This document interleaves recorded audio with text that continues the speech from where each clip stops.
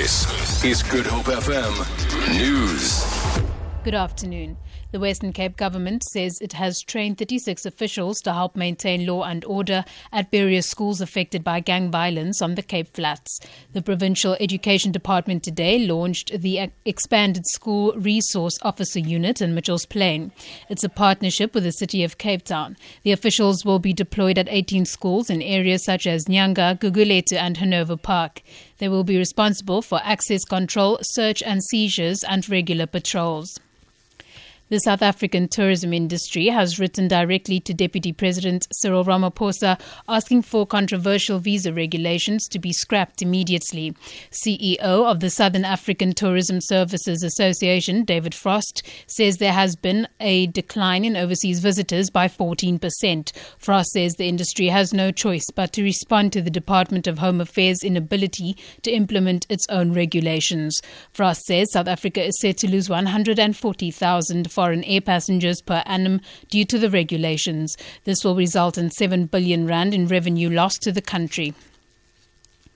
Freelance journalist Paul Kirk says he's perplexed that those who are slamming him for his PW Botha Facebook comments have failed to see them for what they were, pure satire.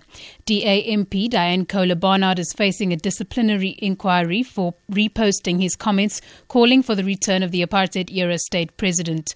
Kirk describes ANC leaders in his posts as rogues and says Botha was more honest than them and provided better health, education and police services. Kirk has defended his posting. I can absolutely assure you that if she's ashamed of me, the very first thing I'll be doing when I get home is deleting her from my list of Facebook friends. I would really hate to cause the woman embarrassment or anything like that.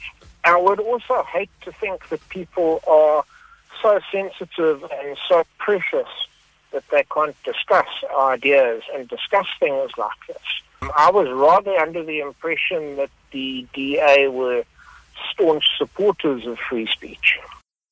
And finally, there are reports that Russia is carrying out new airstrikes in Syria. Security sources say the targets are jihadist rebels in the northwest of the country. The BBC's Alan Johnson reports. The Russians are yet to confirm that their warplanes have been back in action today, and the reports from Syria give no indication as to exactly which rebel groups they may have targeted. But the Syrian military is clearly hugely relieved that the Russians have weighed in so heavily on its side. A security source in Damascus was quoted as saying that this would bring a big change in the course of the war. For Good Hope FM News, I'm Danielle Buzet.